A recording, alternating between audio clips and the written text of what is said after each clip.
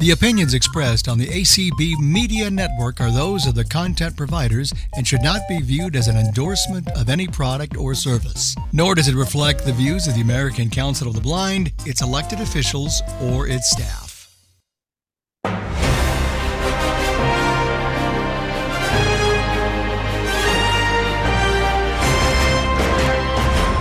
This is Sunday Edition with Anthony Corona. Every week here on ACB Media One, that's American Council of the Blind, Media One, and soon after on all your major podcast catchers. Each week, we'll dive into the news, human interest, and discussions about the issues surrounding all of us in and out of the American Council of the Blind community.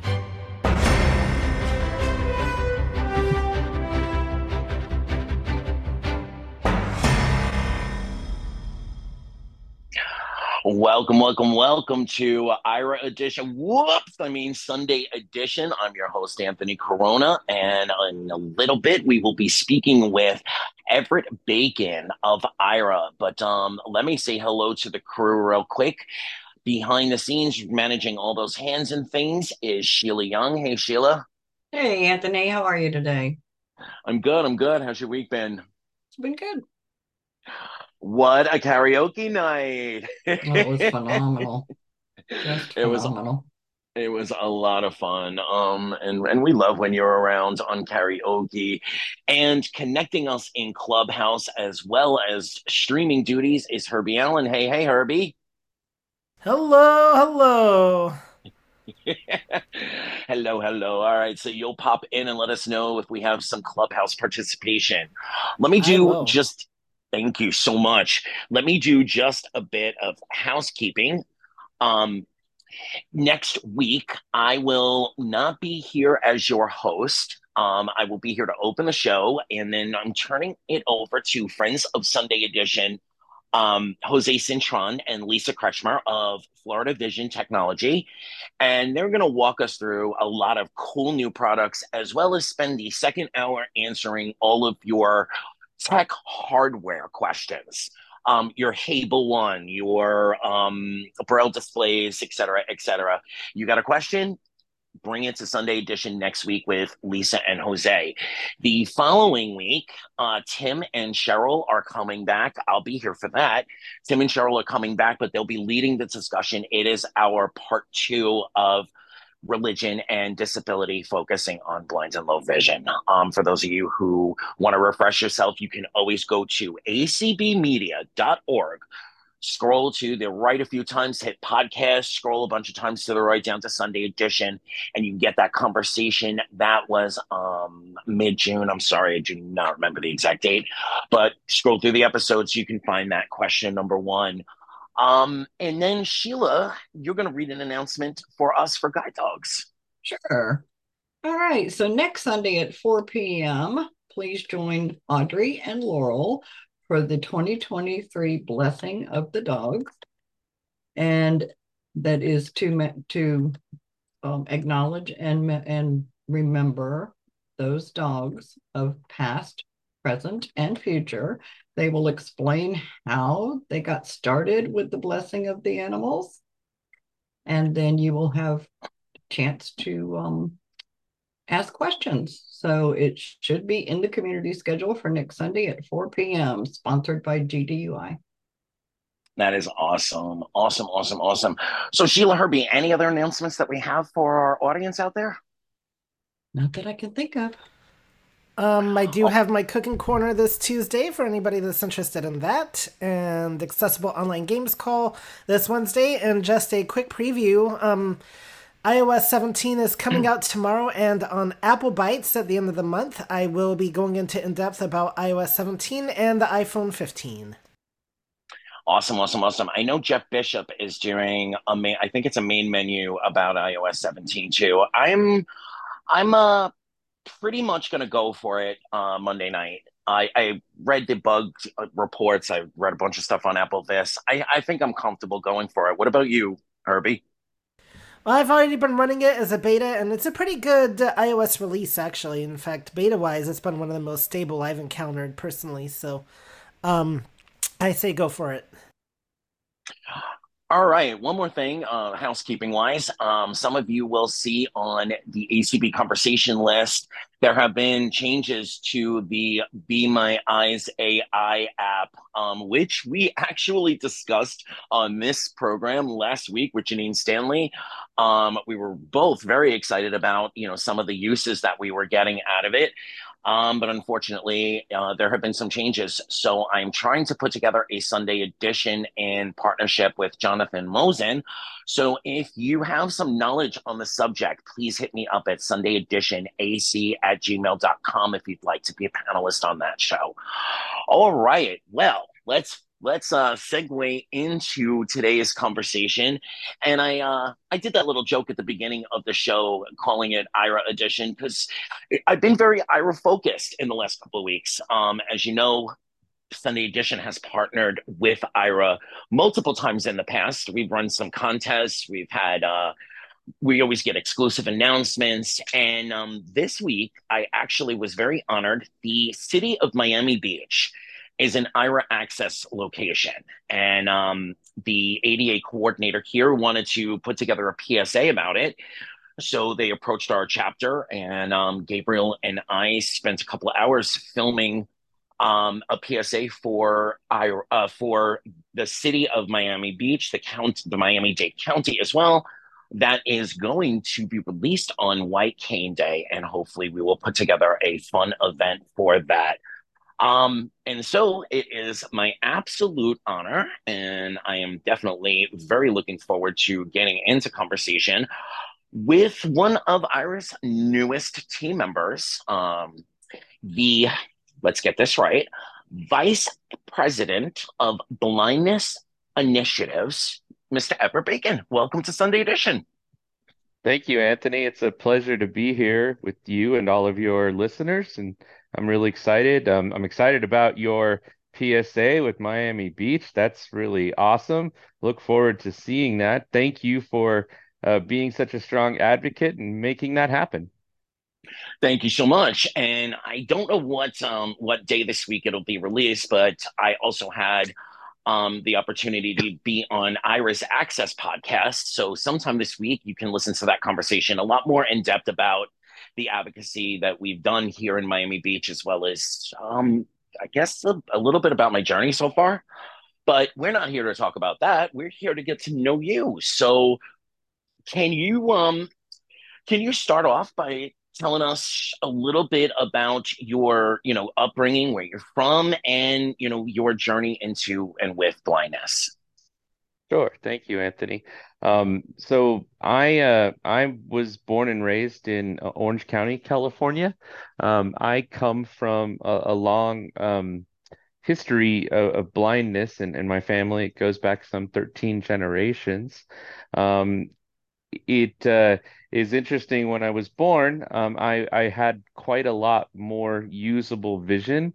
So I have kind of the typical story of being, this individual who was a high partial, and was able to um, function as a sighted person for the most part. There were a few things I didn't see as well as others, but for the most part, I could fake my way through and be this functionally sighted person. And I didn't use a cane. I didn't use any kind of blindness skills of any kind. I rode bikes and did everything.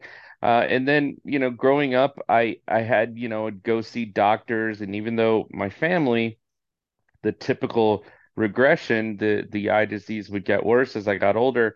I had eye doctors telling me, "Oh, I don't think yours is going to change. You're going to be able to stay the same." So I had this whole belief because of doctors I saw and others around me that I would stay the same and that I wouldn't lose my vision.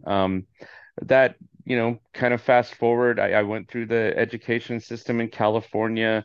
Went to did all the typical things and played football and did wrestling and other sports. I was really high into music and choir, and just did a lot of the things that any kid does. Um, went My dad, right after I graduated high school, my father got transferred to Dallas, Texas. And so it turned out my family was originally from Texas, and so they wanted to migrate back to Texas. So we went back to Texas, and I ended up living in Dallas. I went to college at Dallas Baptist University, did my undergrad there in music education. I thought I would be a music performer. That's when I first started to notice that my vision had started to get a little worse and different. I started to need magnification, and I still had eye doctors telling me that, well, we're not really sure that you're going to lose all your vision. Um, I ended up meeting my wife at Dallas Baptist University, and Angela was a, a pre-med major, and she got a position working with a renowned geneticist in Dallas, Texas, at the Retina Foundation for the Southwest, and so she got my family to be a part of this study.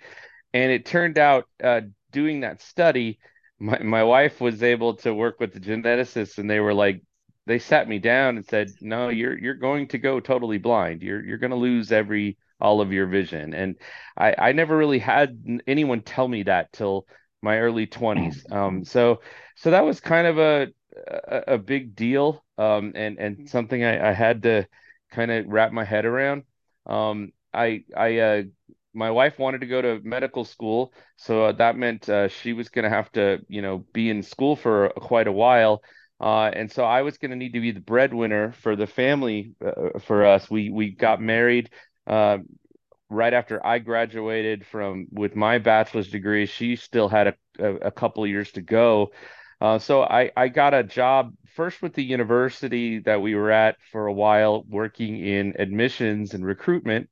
But then Blockbuster Video had this awesome program. If you had a bachelor's degree, they would hire you to be a store manager. You would get your Yep. own store, and so I was really excited about that. And so if I'm going too long, let me know, Anthony. But No, it's okay. um, okay, but I was really excited about that.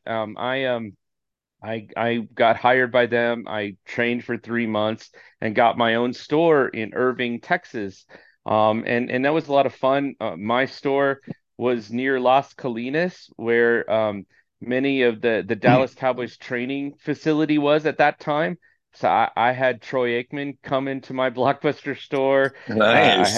I had other cowboy greats and other sports figures come into my store, and it was a lot of fun. I loved being around, I was a music major, like I said, so I loved being around entertainment and movies. And my store was the first store, and really the only store, to offer audio description on the VHS tapes.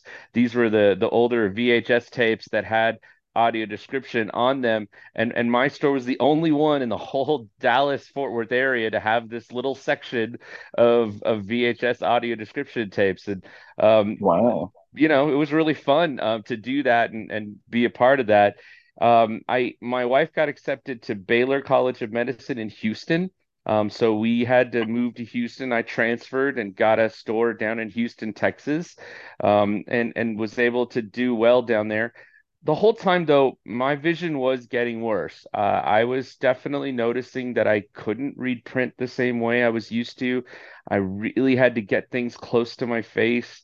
I being around in the moving around in the store, I was starting to, hit corners and trip over things that I missed, and then crossing streets, it was getting harder to see the red and the changing of the lights and everything that, a typical person going through regression of vision.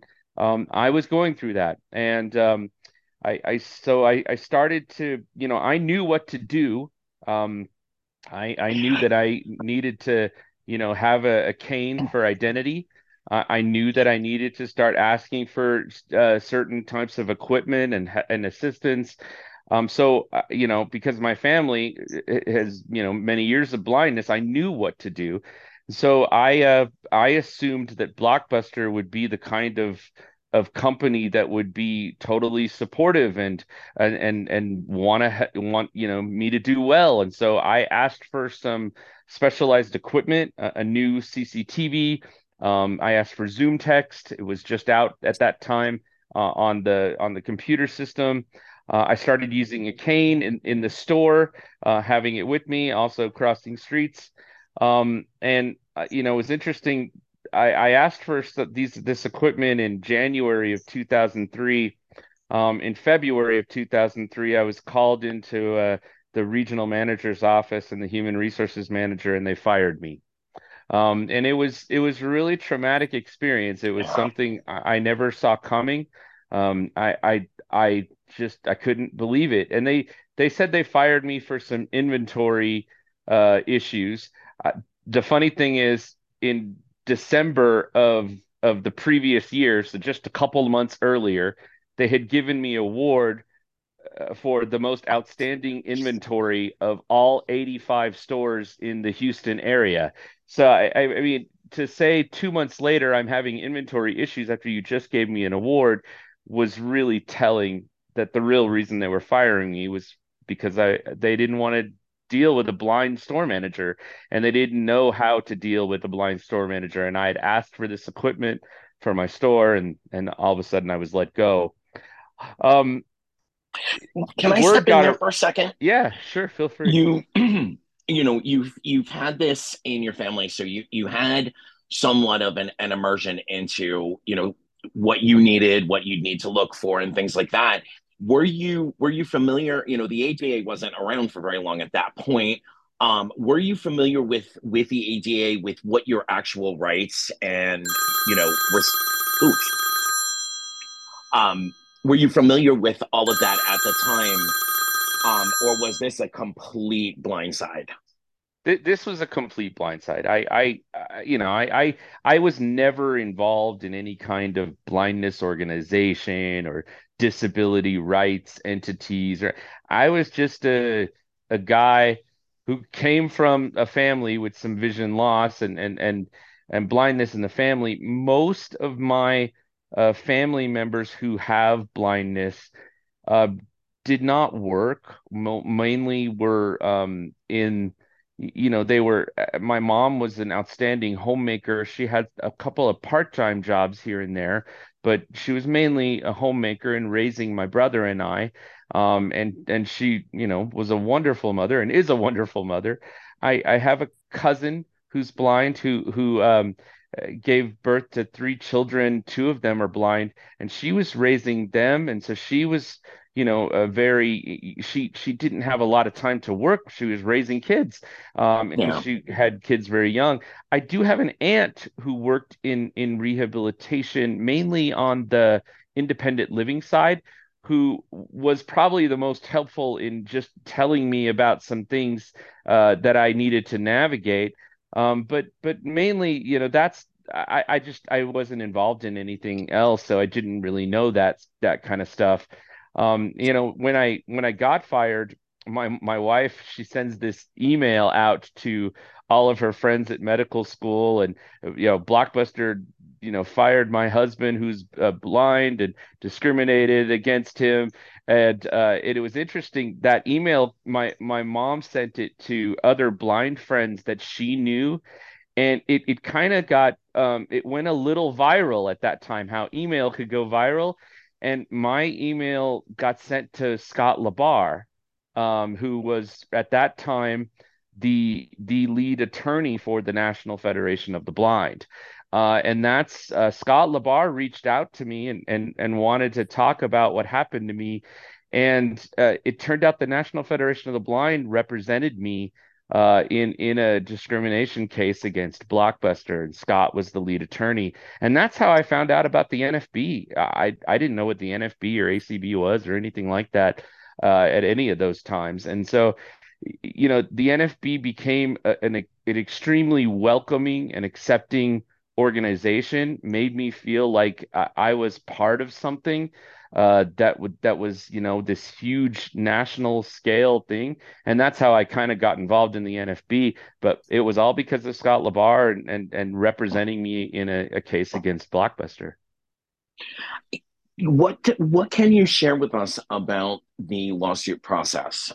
Both from the emotional side, I would imagine that a company that gave you the start that it gave you, and bachelor's degree, give you a store, intensive training, launched into a career where you're doing extremely well, only to have them rip it out. So emotionally, that had to have tore you apart.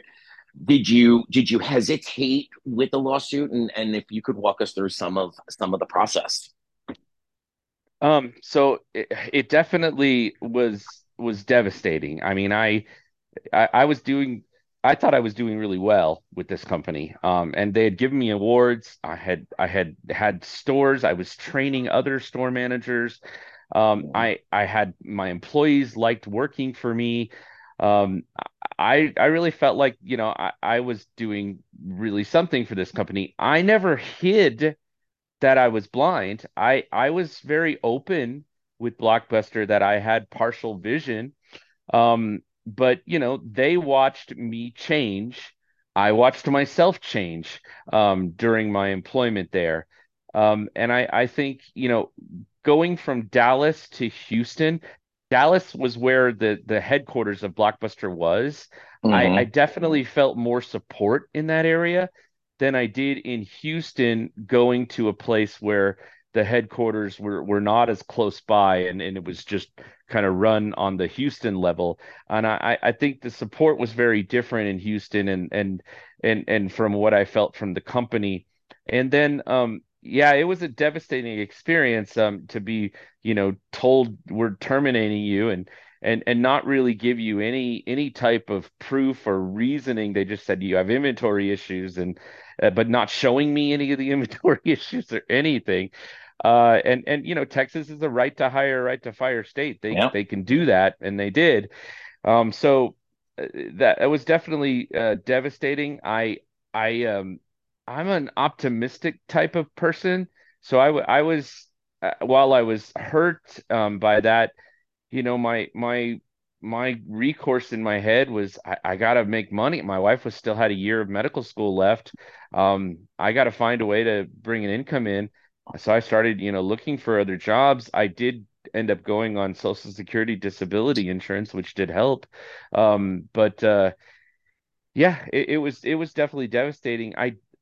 When the NFB came calling, you know, we were hurt and we were angry at Blockbuster, and so Scott was kind of a definitely a welcoming force that told me, How to after he channel looked it. and reviewed, Yeah. yeah, he told me what to do and how to and channel it, and we went through the whole process where you have to file an Equal Employment Opportunity Commission claim and wait Yeah. for them to a whole year for them to decide that they're not going to represent me, and then I could have the right to sue. And the whole thing. And the NFB represented me. They never asked me to pay for my case. They said to me, Scott said to me, actually, the only thing the NFB is going to ask is that, you look at the NFB and see if this is an organization you'd like to be a part of. And I was kind of blown away. These people didn't know me, and yet they saw something in my case and me as a person that of value. And I was flattered and definitely, motivated to be a part of them. And then I went to a convention and I saw all of these prominent blind individuals in different fields of, whether they're lawyers or working for the government or working in tech Major tech or corp. Yeah. education. Yeah, I mean all of these different Teachers. blindness leaders. Yeah, I mean all Yes. of these people. And I was like, blindness isn't what's holding them back. Well, I want to be a part of that, and so that's kind of what motivated me to get really involved. We moved to Utah a year later. My wife got accepted to the University of Utah's residency program in neurology. She's an epilepsy doctor, and so I moved to Utah, and I went to the Division of Services for the Blind in Utah, just to kind of work with a rehab counselor. It was funny. I took I'm a self-starter. Know what to do. I call and figure out the bus system and get around on my own. Mm, And so I walked into there, and the director, he met me and he was like, "How'd you get here?" And I'm like, "Well, I took the bus." And he goes, "You don't even know you just barely moved here." And I'm like, "Well, you just call the bus and you ask the bus routes." And he was like asking me questions about what I did, and I did most of the cooking because my wife was in college and doing what she needed to do in medical school and residency, and so I managed the home and was doing. And he said to me, we have this mentorship program where you could mentor other newly blind individuals. Would you be interested in that? So, and that's kind of how I started in the field. And then they hired me a year later. Well, not even a year later, maybe 6 months later, they hired me as a teacher. So I taught full time in the division of services. I taught kind of everything related to home management, to tech, to anything else they could help I could help with. And then a year later from there, they had an assistive technology specialist. I was new to assistive technology. I was using Zoom text and CCTVs, but I didn't know a lot about Braille and speech or anything like that. But the director, the coordinator of the program said, "You're a genuine person of how to present. You already have those skills. We can teach you the technology." And so they thought you were a natural speaker, or they thought I was a natural speaker and presenter. And so that's what they hired me for. And so I ended up being an AT specialist and working in there. I worked for Blockbuster, for the state of Utah for 18 years, and was really, happy to work there. I was a familiar AIRA user, and I had when AIRA came about, I jumped on helping AIRA become all over Utah, whether that be at the airport, the state, city, and county building, and parts of different representing all of Salt Lake, the Natural History Museum. Worked with AIRA on related to their AT&T contract, and I was just a big AIRA proponent and user of it. I thought it was a great technology, and I thought it was an outstanding tool. And when a position opened up that they thought I had great experience in, I was excited to apply for it and honored to get the job. so let's put a pin for a moment. We'll Got come it. back to this in a little bit. Um, I believe very much in coalition building, cooperation, and I believe that even though the perspectives and some of the philosophies may be different, we're all, both organizations are basically working towards the same things, which is, the betterment of our experiences. You are a current NFB board member. Can you share a little bit with us about your NFB journey and some of the highlights along that path? Sure. So when I moved to Utah, um, because I had just barely heard about the NFB in Texas, and I wasn't there very much longer with my journey with the NFB. I didn't get involved in Texas. We came to Utah, and I immediately met the local Salt Lake City chapter president. His name was Nick Schmidt-Roth. I met some other members. And I just got involved. I just started going to chapter meetings. I met the affiliate president at that time. His name was Ron Gardner. And uh, it's funny. The local chapters are so thirsty for anyone who wants to join in, and anyone And who do wants to stuff. help and do stuff. Yeah, Yeah. they're so thirsty for that. I found, in my first 6 months, I was elected treasurer of the chapter. And then, unfortunately, the chapter president, a year later, he was diagnosed with melanoma, skin cancer, and it was very Oh, progressive. And he passed away at 3 months after being diagnosed. And so the chapter didn't have a leader. The vice president didn't want to be president. The affiliate president said, knew who I was, and thought I was a natural leader, and said, "Would you consider running for president?" And so I did, and I became the chapter president. And that was in 2006, and I got I got elected to the state board a year later. And then, just did things related to the NFB, got involved in leadership on a state level, got noticed nationally, because I was doing things like, doing different things related to fundraising and organization in the state. My chapter had grown, tripled in size. In 2012, the state president felt that he needed to step down. And he supported me to be the new president, and so I was elected president. And I've been president of the Utah affiliate since 2012. In 2015, President Riccobono had only been in for a year, and he and I were friends. He thought I would make a great addition to the board. I was in 2015. The nominating committee recommended me for the board, and I was elected to the board by the membership, and I was really honored that the membership saw something in me. And so, 2015, I was elected to the national board. In 2022, I was elected as secretary of the National Federation of the Blind. So that an extreme honor. I'm really lucky that the membership puts so much faith in me. And I've done a lot of you know representing the organization at state conventions. I've probably done some 20 state conventions now. I'll be doing a couple of state conventions this year, Kentucky and North Dakota, and then I'll probably have some in the spring. And so it's just a lot of fun. I love being around blind people. I've really, found a family with them, a place that is accepting of me, at whatever level I am at and whatever level I was. And I feel the same way with all the blind people that I've gotten to work with. I really enjoy the work of the NFB.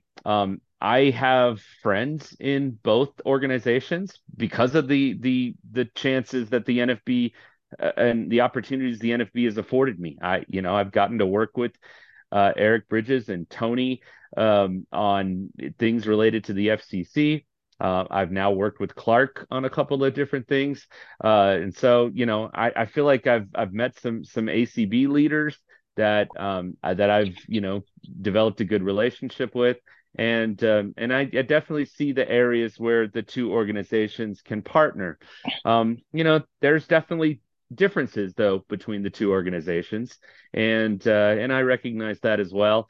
But I have friends in both, and I'm excited to work with both. I would imagine in the AIRA role come next July, you will probably be jet setting back and forth, Jacksonville and Orlando. I definitely anticipate that. It looks like the way Orlando ends on the 8th. So I'm sure that on the 9th, I will be quickly heading over to Jacksonville, and we'll be spending some time over there for that convention.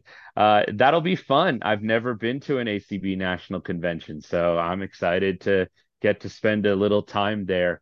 Um, it's funny. I to have both conventions in the same state, one right after the other. That's pretty exciting. Yeah, Yeah. I'm wherever I land up employment wise, I really am trying my best to make it for a few days to both. I had the opportunity in my current contracting role to do the Florida State NFB convention last year and had a great time and learned a lot. And I do, same like you, I do have a lot of friends in both organizations. One of the things that I was really happy about this past legislative season was, we had two imperatives in common. I know other states did as well, but here in Florida, we shared a lot of information. We had some joint sessions where some of our, the leadership were talking about how we were approaching things. Um, so I'm kind of curious now that you're going to be here, you are on ACB Media on Sunday Edition. Now that you're in this role, do you think you'll find more opportunities where the two organizations can work together. I'm sure that will happen. I am not. But I'm not hired by AIRA to bring the NFB and the ACB together. No, and That's thank you. definitely not what Yes. I'm doing, not what I was hired for. The AIRA saw something in me as a leader, as a person who understands what the blind community is going through. I definitely do not represent all blind people. Blind people um, represent themselves. And so I'm here to help AIRA understand the blind experience, and help AIRA grow and become a company that's recognized not only nationally in the United States, but on a world level, and definitely working with governments and expanding the AIRA access partnerships. And so that is something that I feel like I can do and I can help with. I can also help our service delivery understand the needs of blind people. Again, I don't represent all blind people. All blind people definitely have different needs, but I can at least explain some of the issues that blind people are facing and why visual interpreting is so important and necessary. It's not the only end all be all tool out there. There are lots of tools that blind people use every day. But I think AIRA is one of those tools, and I think visual interpreting is one of those tools that definitely allow and enhance our ability to be independent and to be successful in the workplace, and just participate in society on a higher level, that maybe without visual interpreting we weren't able to meet. So I have a couple of questions. I was asking that question more from a board member perspective, but thank you for enhancing what I asked, because you gave us a good amount of information and a good amount, or really a good amount of your perspective. But we are gonna let's segue into AIRA itself. My first my first AIRA related question is Vice President of Blindness Initiatives. In layman's terms, what do you do? So in layman's terms, the reason why so it was interesting when AIRA they were looking at bringing on a leader who is blind to be a part of their leadership team. That was the idea behind this position. So they weren't sure what the title was going to be at the time. So they had a CEO, they have a CRO, they have a CFO, they have a vice president of service delivery, and they have a CTO. But they wanted to bring in all of those individuals are cited. Those that team was already in place. Oh, the CTO was hired actually at the same time I was, but they had a different CTO before that. Again, Right. all sighted people, and they recognized that they didn't have anyone in the room with them when they are discussing high level areas about AIRA and where AIRA should go as a company. They didn't have a blind individual consulting with them and talking with them. Janine is the only other blind person who does have a good title, Director of Customer Engagement, but she was not in the room with leaders of the company, and so they would look to her. They certainly have had other blind people work for them before.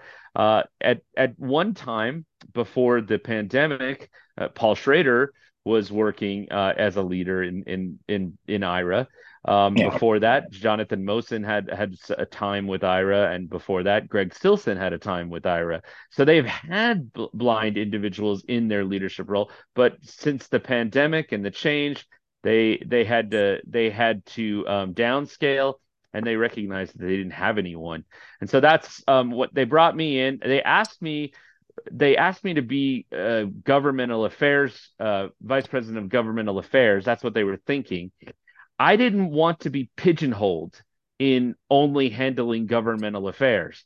Yeah. I really wanted to IRA to, if they're gonna bring me in to be a part of the leadership, I want to be a part in every aspect of IRA. I want to be a part of helping consult and advise the service delivery. I want to be a part of consulting and advising with operations. I want to be a part of the decision making with regards to accounting and finance and sales and revenue generating.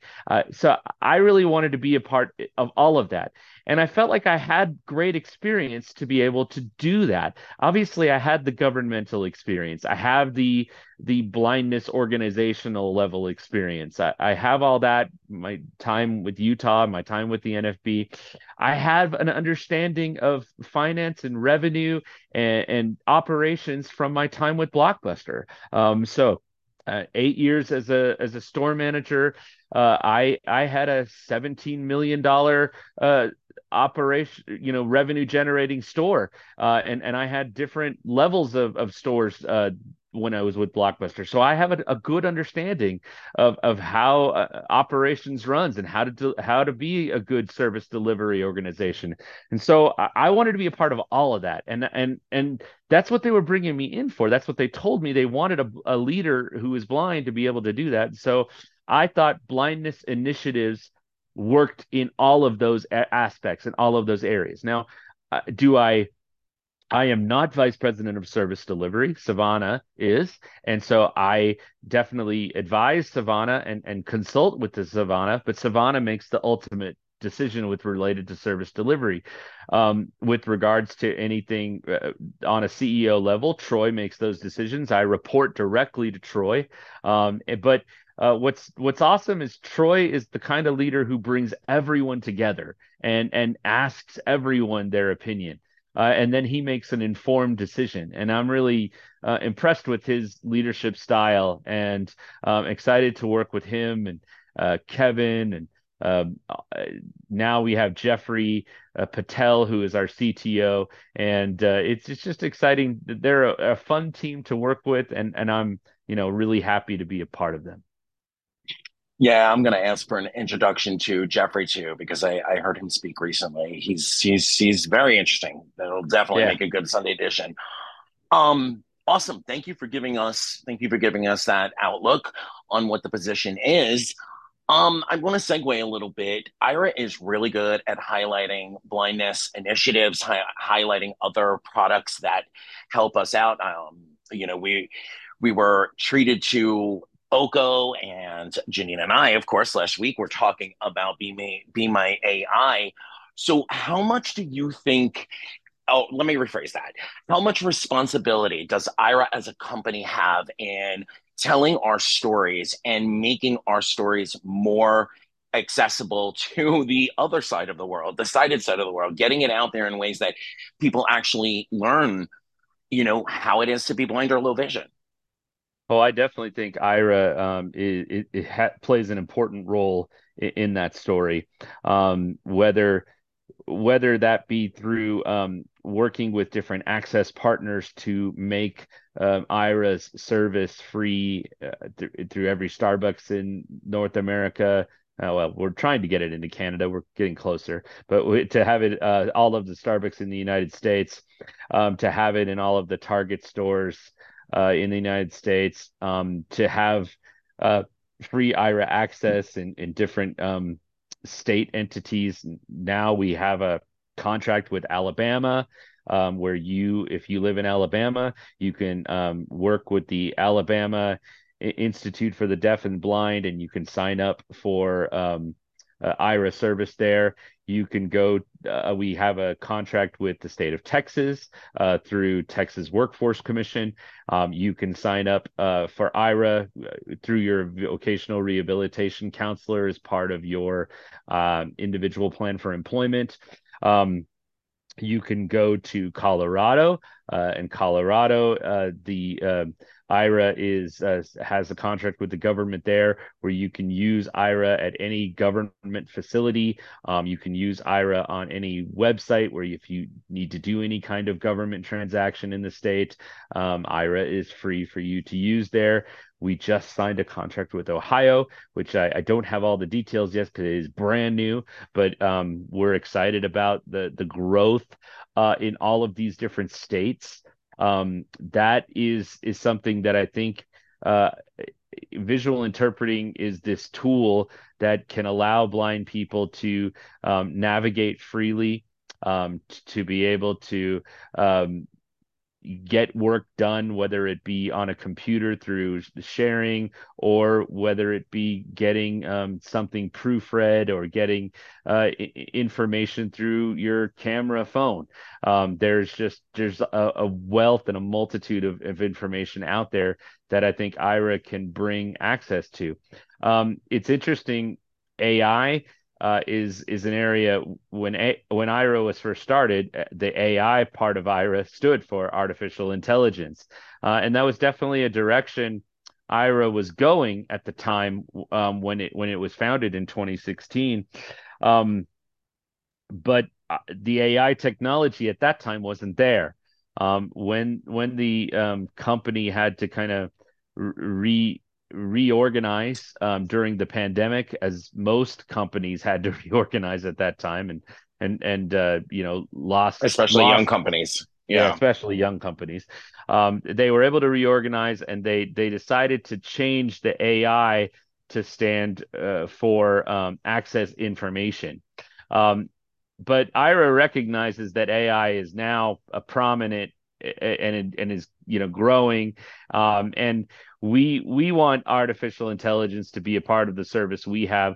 We think it can be helpful both not only to the explorer through the app, but we also think it could be helpful to the agents. And there could be information that through a photo that you could get, that the artificial intelligence might be able to give, but then the agent might be able to get information related to the map, related to a facility the artificial intelligence can provide, and then the agent can give you that information and make even the whole experience quicker.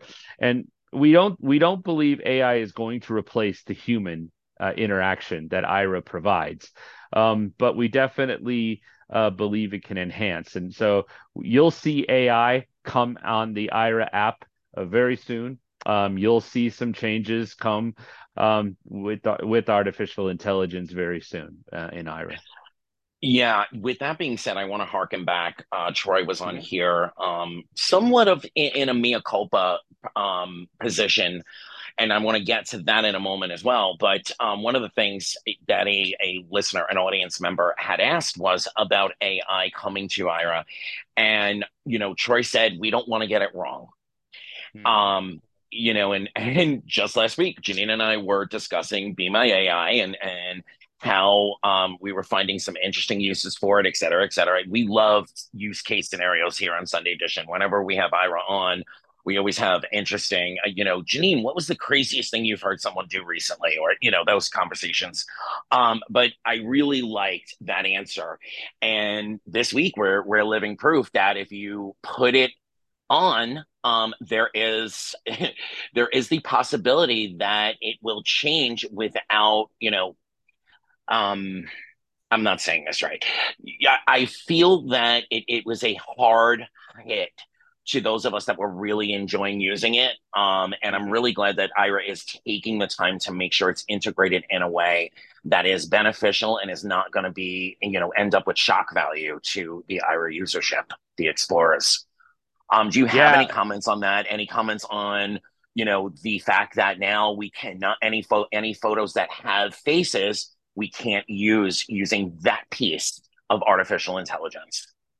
Yeah, it's pretty frustrating. And I don't think Be My Eyes. I think they were forced to have that taken away. Yeah, they were blindsided by it. And it was I was a virtual a tester for the virtual volunteer before it became Be My AI. I was a tester for that right at the start when it came out. And I was using it. It was a really cool feature. It still is an extremely cool feature. But yeah, losing this ability to recognize faces and photos and having it be so problematic in what it can give you now is definitely something I think AIRA recognized would probably happen, and why we waited. And so, it's something I think we're going to have to change, whether we have to change it through legislation, through advocacy.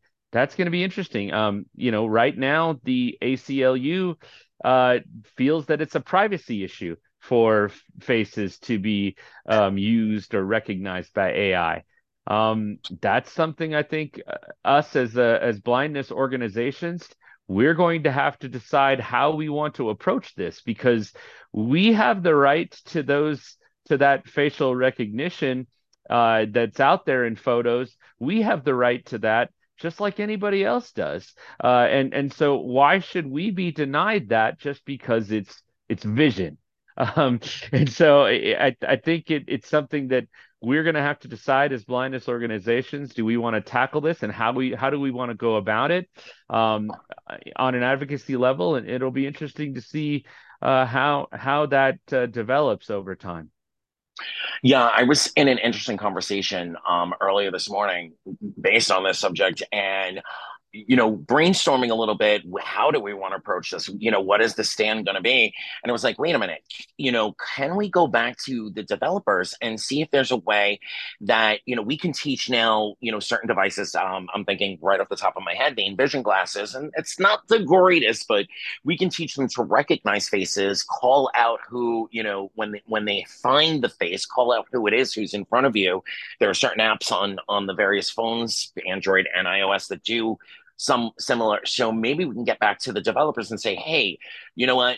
Recognizable celebrities, things, faces that are out there because that's their business, politicians, celebrities, that's sort of free matter. So open those up, and then we can Yep. teach, the technology on an individual basis to learn. And the reason I thought of that is because I started going through, my mom passed away 2 years ago, and she was the photo keeper.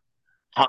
Hundreds of those small, photo collectible boxes of photos. And I had sight until I was 40. So with this, I was starting to go through, and not every single picture, of course, but I was starting to recognize and remember which pictures were which. What do I want to keep? What do I want to possibly give to my sister? And, what is not worth keeping anymore? And so, it was a real kick in the seat. Do you, do you, do you think that's a direction that we should consider advocating in? Oh, I definitely think we should consider advocating in that. And I think that's going to be the hardest part of the fight, because I think you see it right now with the Screen Actors Guild strike. Um, Yeah. People of in the entertainment industry and people who have recognizable faces, they're very much worried about AI, using their recognition, their face in some kind of capacity that they didn't authorize. And so we definitely are going to have to fight in that area. We but we're going to have a strong enough voice unified together that demonstrates that we need access to any excuse me, we need access to any kind of visual information to be equal. And the world is talking about equity and inclusion all the time. Well, right now we don't have equity in this area. And so we're going to need to have a strong voice that speaks out and speaks up in our favor, so we can have that same equity. I want to be able to use artificial intelligence to find a face in a crowd, Yeah. just like anybody else Especially at does. conventions. Yes, especially at conventions. I we do it by voice, But boy, can you imagine if it could find a face? I mean, it just would make things so much quicker and more convenient, you know? Yeah. I'm going Yeah. to take a quick moment and do housekeeping. I have a few more questions personally for Everett, and then we're going to open it up to the audience. So if you are listening out there on ACB Media, it is the same Sunday edition link every week. Just go back to one of the lists, grab the link, and join us with your questions or comments. So let's segue again. Access is visual interpretation is a human right. So talk to us a little bit about what we as community members can do to help advocate for access slash visual interpretation as more as a right, more as a right rather than a privilege. Sure. So right now we all are explorers that have signed up for AIRA, and we have a subscription plan. Um, let's face it, uh, none of us like paying for it. I still have my personal plan. I'm paying for that on a regular basis. But I feel like it's important that I pay for it. But at the same time, just like anybody, if I could get it to be paid for by someone else, I would rather that. And I think many of our explorers feel the same way. They feel that AIRA is valuable, and so they're going to sign up and become an explorer and have a subscription plan. But if there's services out there that can offer it to us, we'd rather not pay for it. Does the sighted person go and buy a car? Yes. But does the sighted person pay for all of the roads that they get to travel with that car on? Well, in a way, with our taxes, yes, just like we do. But there's really not a lot otherwise that the sighted person is paying for with regards to the roads, and the way to get there, and that's kind of how I view access partnerships. But the only way we can get those access partnerships is we have to be the advocates. We have to be the ones, going out to Miami Beach and talking about this great service like AIRA, and it how allows you to have more independence and more freedom.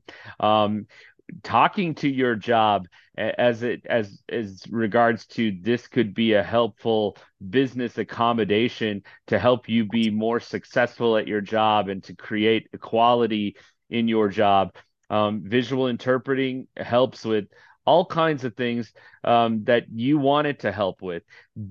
Does it solve everything? No, as I've said before, it doesn't solve everything, but it definitely helps.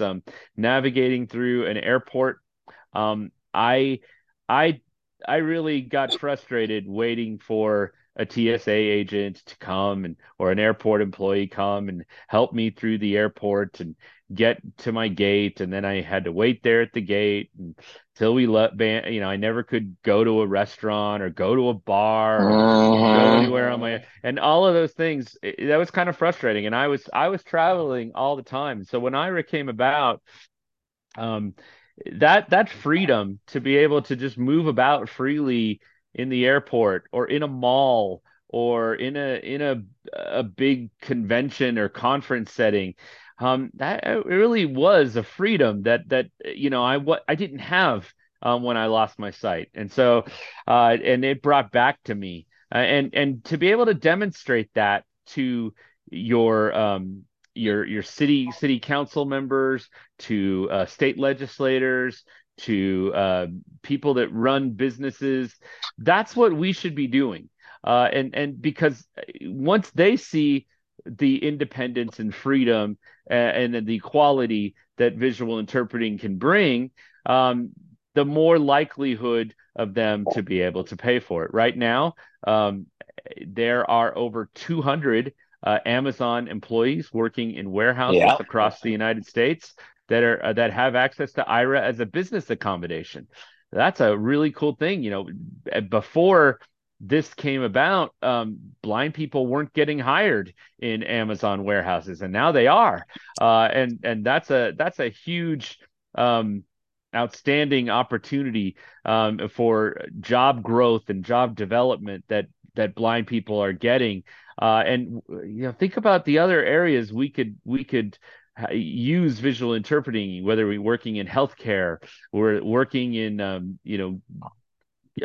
care delivery, whether it be working in other fields in the tech industry, call centers, all kinds of areas that AIRA can be a part of. And one of the things that AIRA definitely wants to start doing is hiring more blind people to do more things.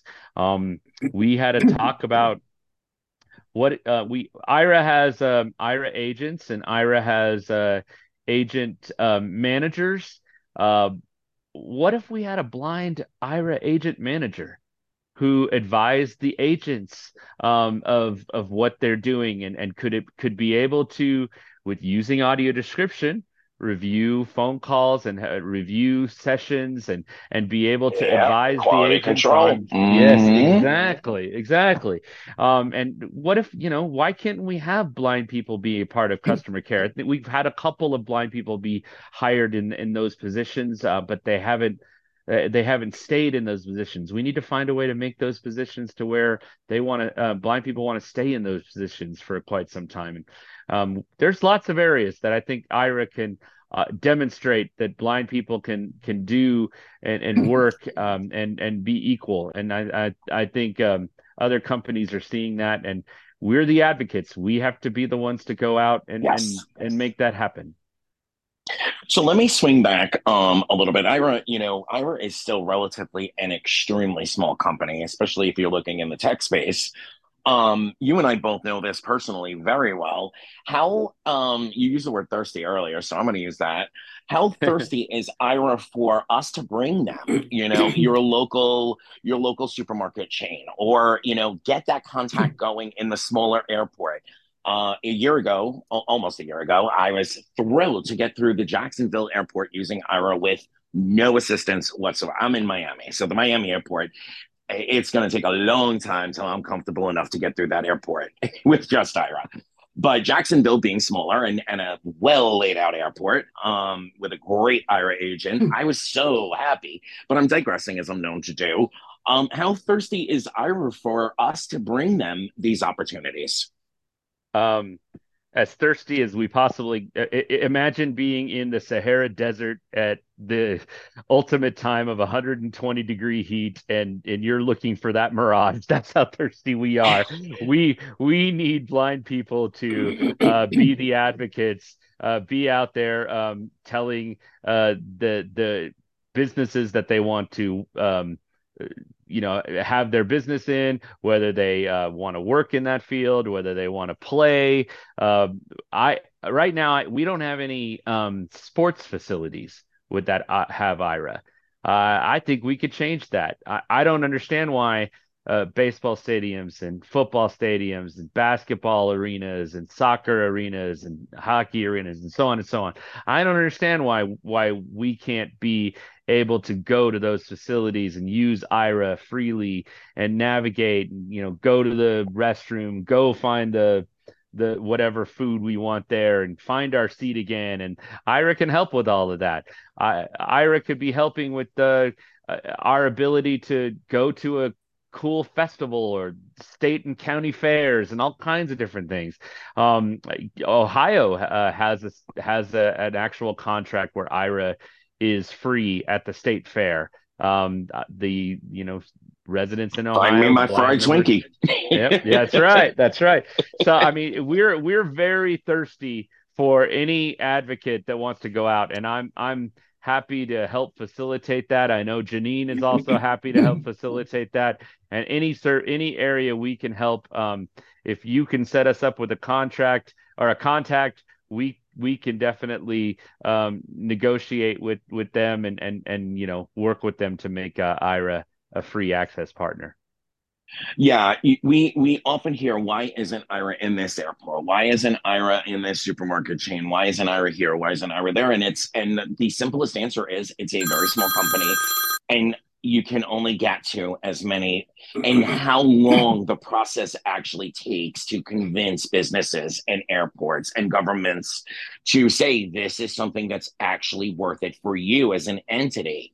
because A, the customer service, exposure of doing this for the community is great. It's great PR. B, you're going to have more of the disabled, the blind and low vision community accessing you, et cetera, et cetera. But the process is long and arduous. And so wherever we as explorers can kickstart the process, if there's places out there that you frequent, show those leaders, whether they be store managers or corporate managers or county commissioners, show them AIRA, show them what it looks like, show them how to use it, and then try to get meetings on the books or pass it off to Janine and Everett. Definitely. I want Definitely. I want to segue again. I have two more serious questions for you. Then we're going to do a couple of fun ones and open it up to the audience. Okay. We collect questions via the Sunday Edition email address, and this corresponds to a conversation happening right now in the Facebook community. When you are using an AIRA access offer, and you want to slip something personal in, like reading your mail or identifying a photo or something, what is AIRA's official stance on using AIRA for personal uses while in access offer settings? So when we're in an access offer setting, we are beholding to the company or the entity that has set up the access offer. And so they set it up because they want your business, your reasons for using AIRA in that facility to be for the business related. So that is definitely something that if you're going to do a personal task right now, most likely the agent is going to have to change and put it back into your subscription, your personal plan to do the personal task within that that access offer. Now, the access offer, when we set it up, it's called a geofence. So basically, we put this geofence around the facility, and that's how we know that it's free there. The access offer can only be taken off or removed or changed only by the agent, and the agent. So it's kind of your responsibility as an AIRA explorer to tell the agent, look, I'm actually using this related to the task. I'm going to review the website, or I want to look at some kind of a document related to that business. So you've got to be a little more, just expressive with the agent and telling him that what you're using it for is related to the business. And then, you need to be truthful and honest when you're wanting to use it for a personal task, like maybe you live inside of a geofence but you're really just needing to, find your shoe because you can't find it. That's more of a personal task that's not related to the business. So, Gotcha. Thank you yeah, for that. sure.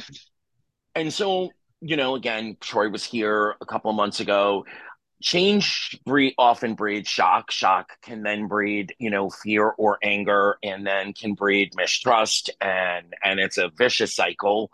How do you think and of course there was a lot of change last year.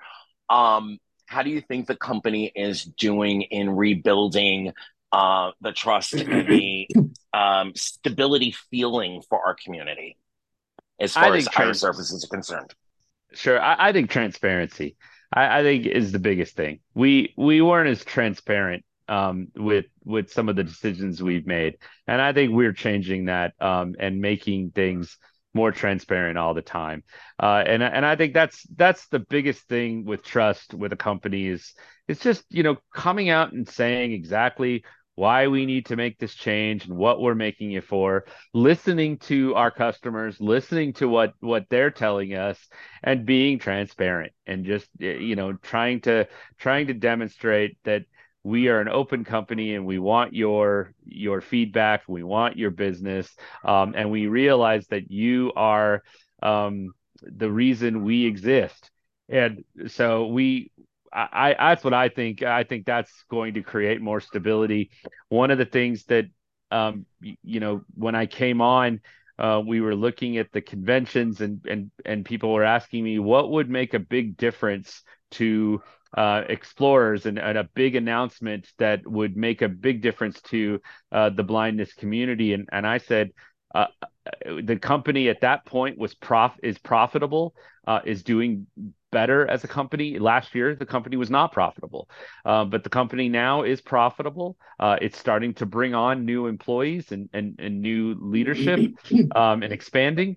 So one of the things, I was asked, what would the blindness community appreciate? What would they want? And I just said simply, extend the plans, extend the plans for another Yeah. year, and just let people keep their plans that they're currently on. And that message was well received from Troy, and from the leadership team, and we were able to bring that out to the community, and I think that message was well received from the community as well. So, and I hope that everyone that is a AIRA Explorer will be confident and take solace that their plan is not going to change anytime soon. I received a text message while you were talking, so I have to circle all the way back. I did not follow up. Thank you so much, Lisa, for reminding me. Um, were you satisfied with the results of the lawsuit with Blockbuster? Lisa wants to uh, know. yes, Lisa. Blockbuster settled out of court, as many companies do in this situation. Um, what I didn't get rich, or anything like that. I did get a nice uh, monetary settlement. Compensation. Yeah, compensation.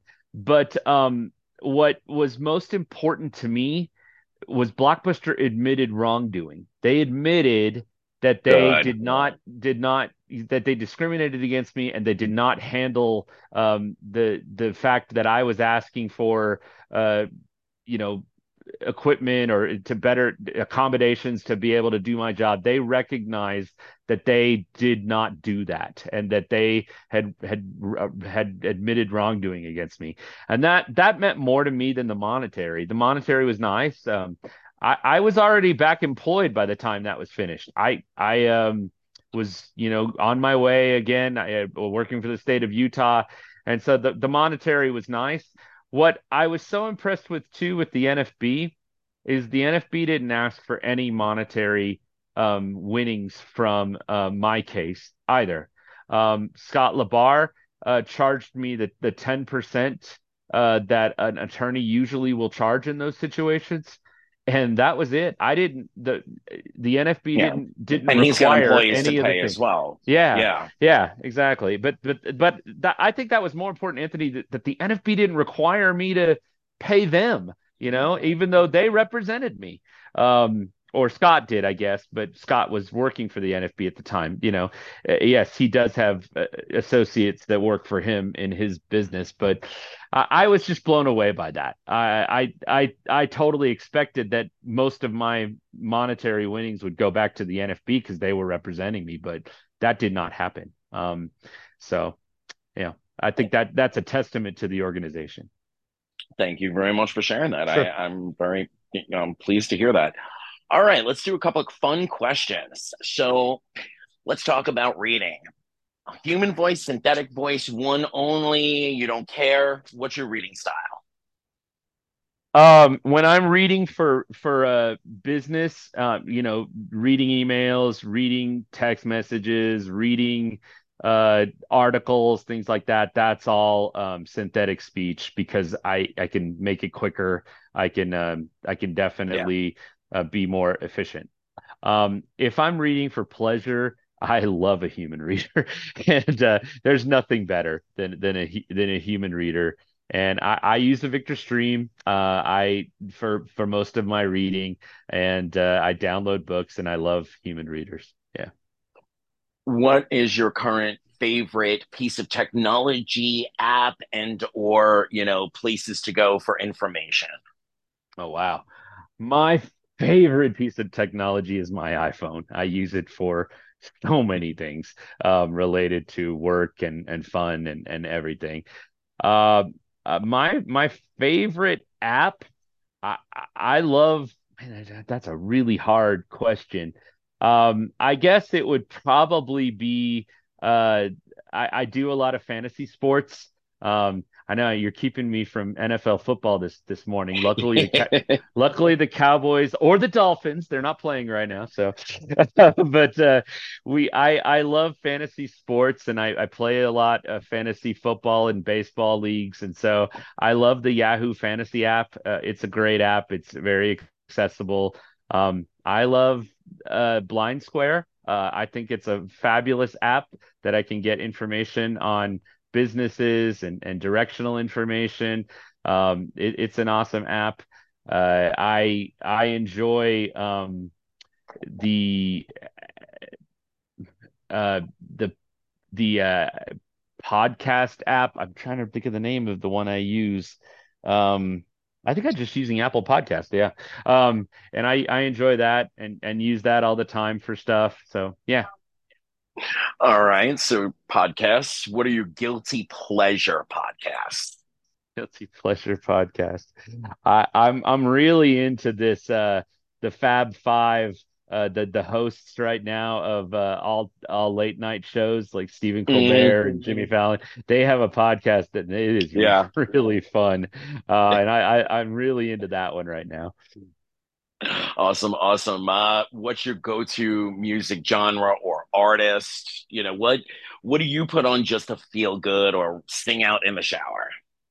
I'm a U2 fan. U2 is my first favorite band.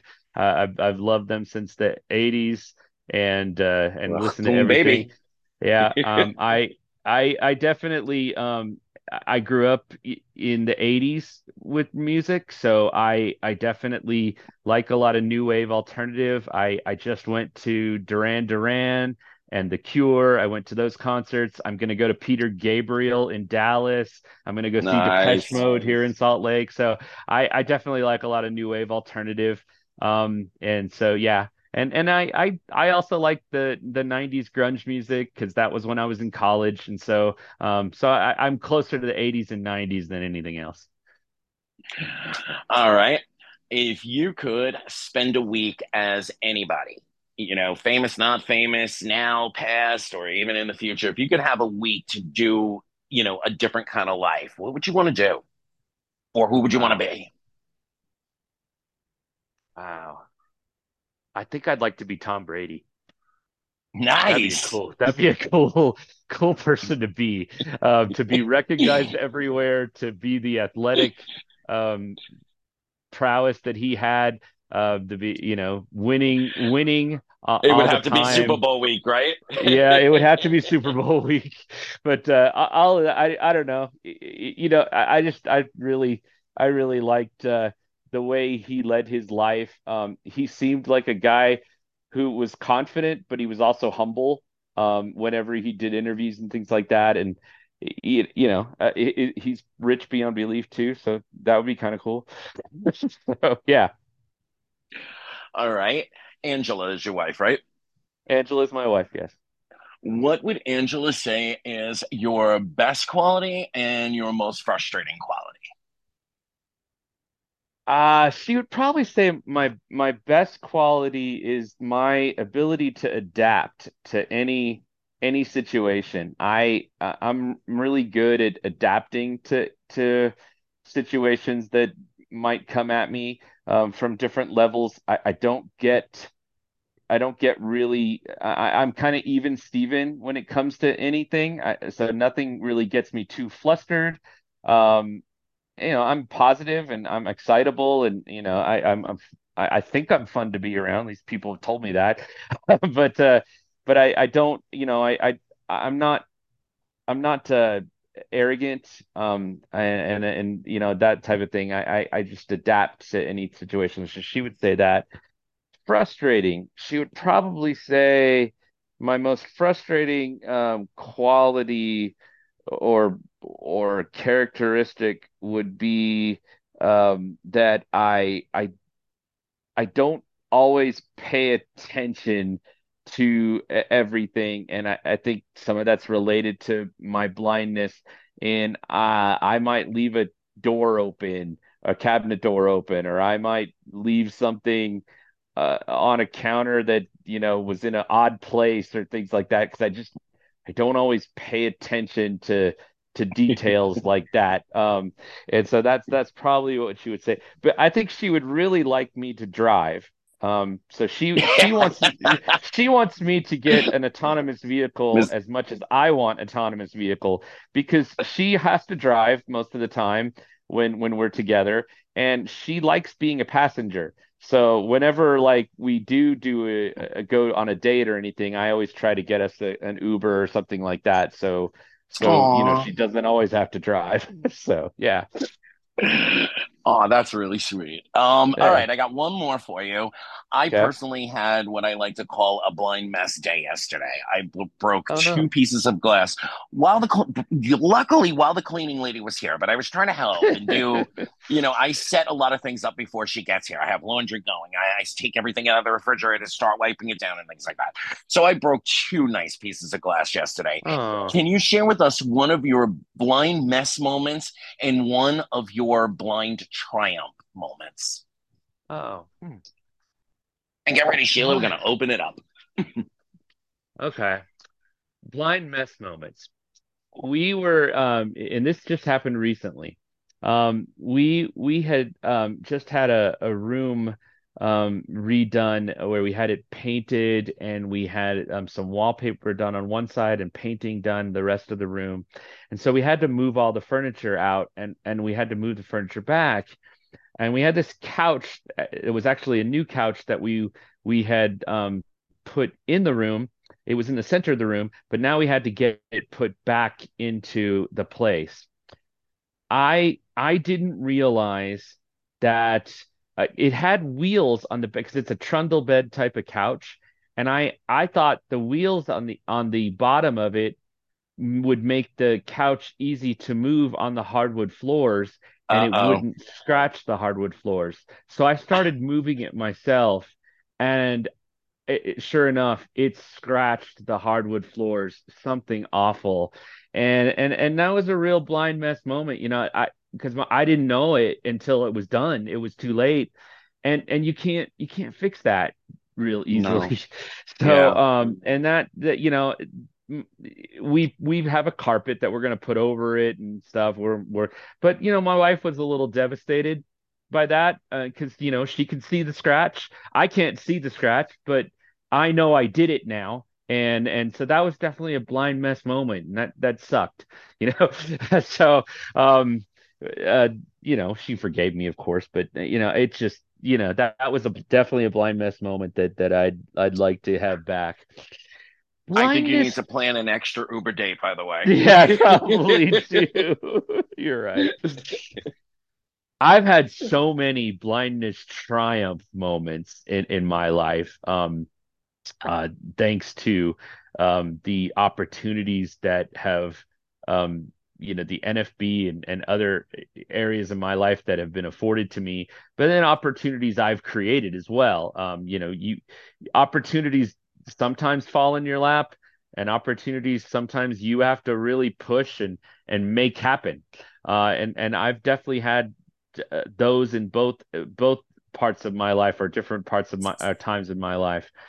Um, I would say the blindness triumph moment. This was a really cool thing. I was newly blind in Houston, Texas, and I was just starting to use my cane as an identity cane, and also to give me information in front of me.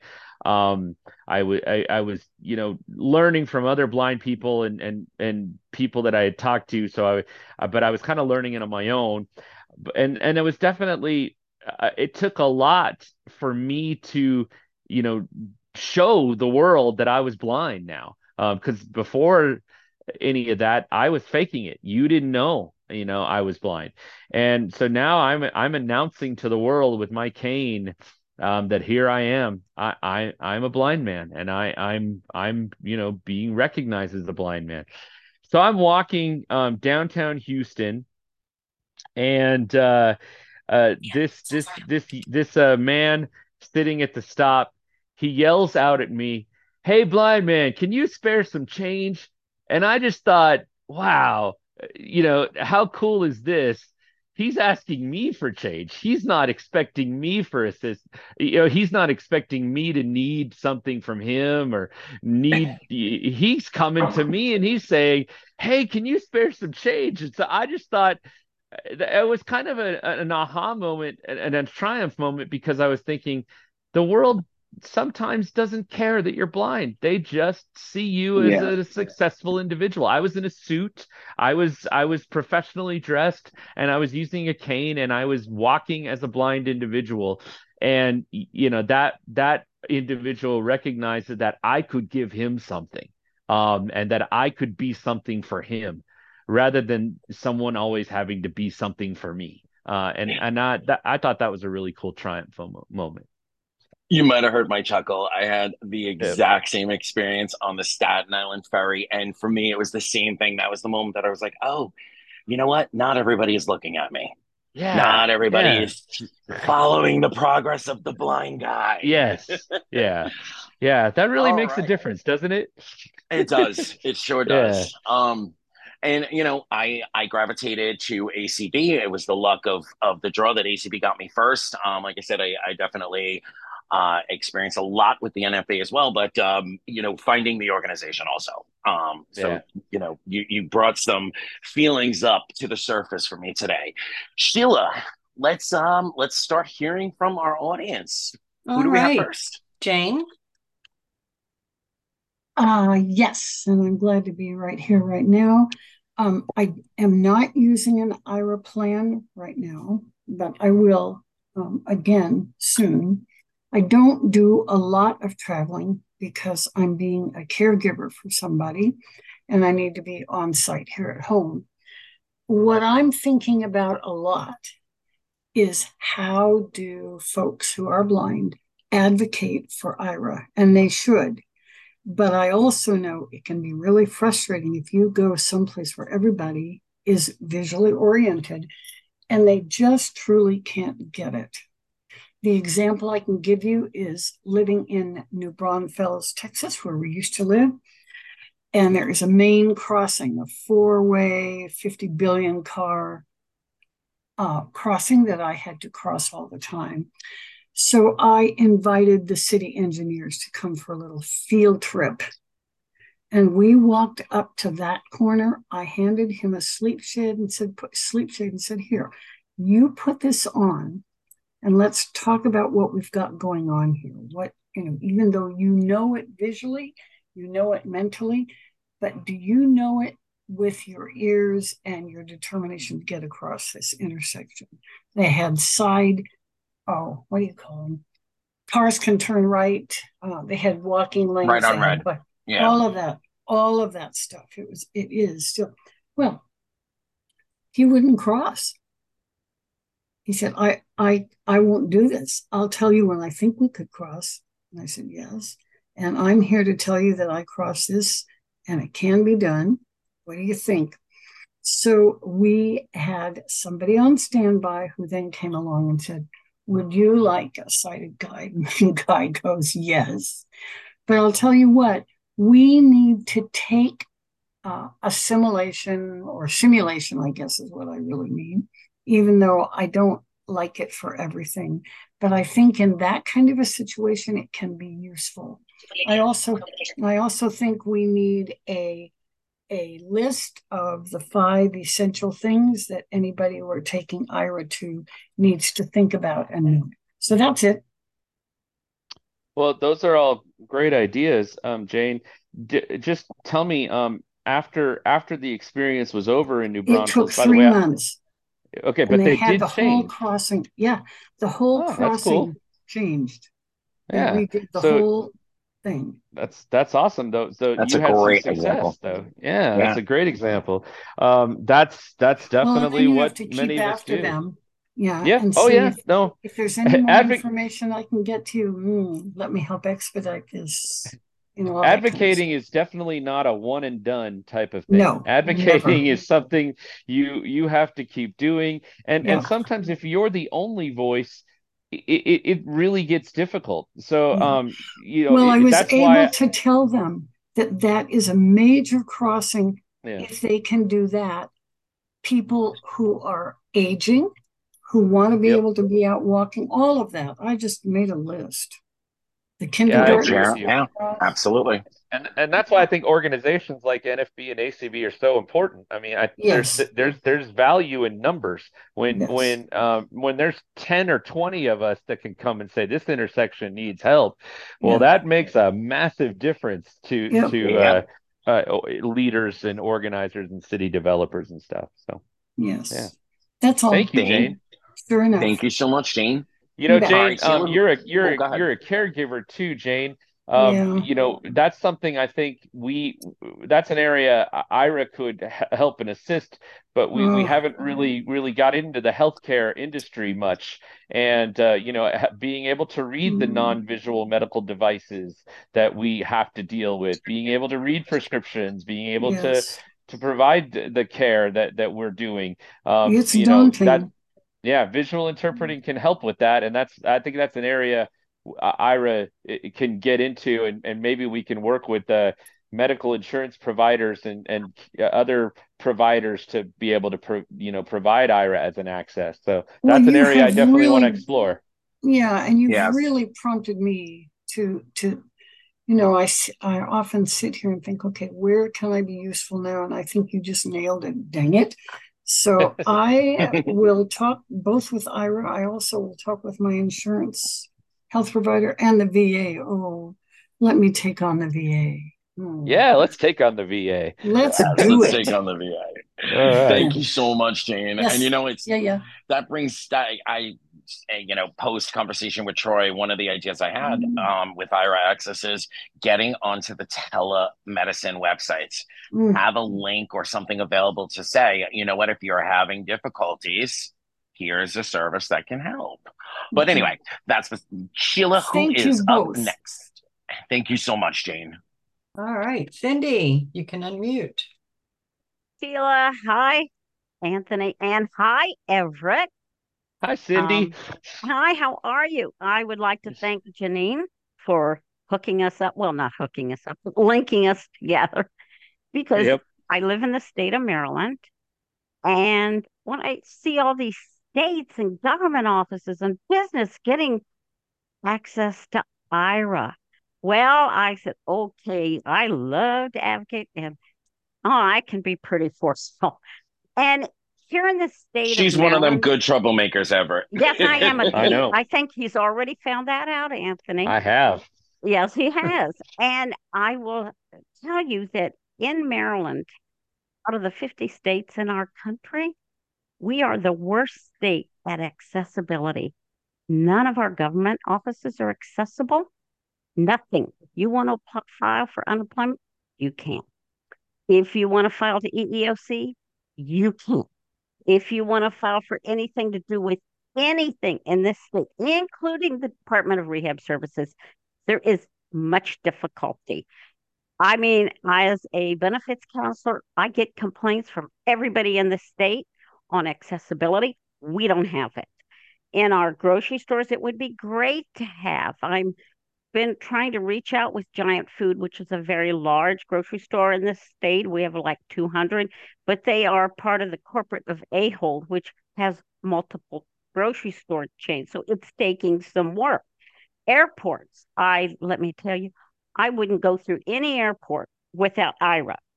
Um, and the lady Jane, I see she hung up, but even as a caregiver, it can be very helpful to her when you're working with somebody, caregiving for somebody in your household.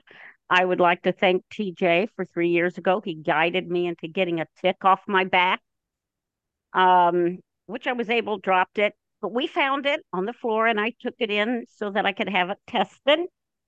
And I took a cake to an event a few weeks ago, and everybody's going, "Where did you decorate that cake?" I said, "It was easy." And then I said, "Thank you, Ira." And I've been going I've been going around businesses around here and I use it all the time. And people, they don't under people don't get blind. They don't get it. Um, they say, "Well, but you have a guide dog." I went, duh. I can target him to various items in a store, but he can't read diced tomatoes from whole tomatoes. That is not in his contract. He's a guide dog. They don't get it. Yes, And people go, I've had to oh, explain that a lot. yes. And I mean, it's amazing. Even blind people, they say, but it's taken away from the use of for cleaning your dog. No, it's not. You So, don't guide Cindy, are my we moving towards a question? Okay, yes, we are. So my question to you, Everett, is where is this going with IRA for us in the next year, coming in through January? I mean, is our basic, can you answer that? Are you allowed to answer where our plans are going or what we can expect? Well, you definitely can expect more growth from IRA Access Partners. We're adding on different IRA Access Partners all the time. We like I told you, we just announced Ohio, though with the entire state of Mm-hmm. Ohio. We have we just announced some different universities that are listed. I don't have them all off top of head, but and we also have an accommodations piece coming with Walmart that we're getting ready to announce. So that those are some you're going to see continued growth with IRA Access Partners. That's something I can tell Oh, you. good. Well, I'm But trying.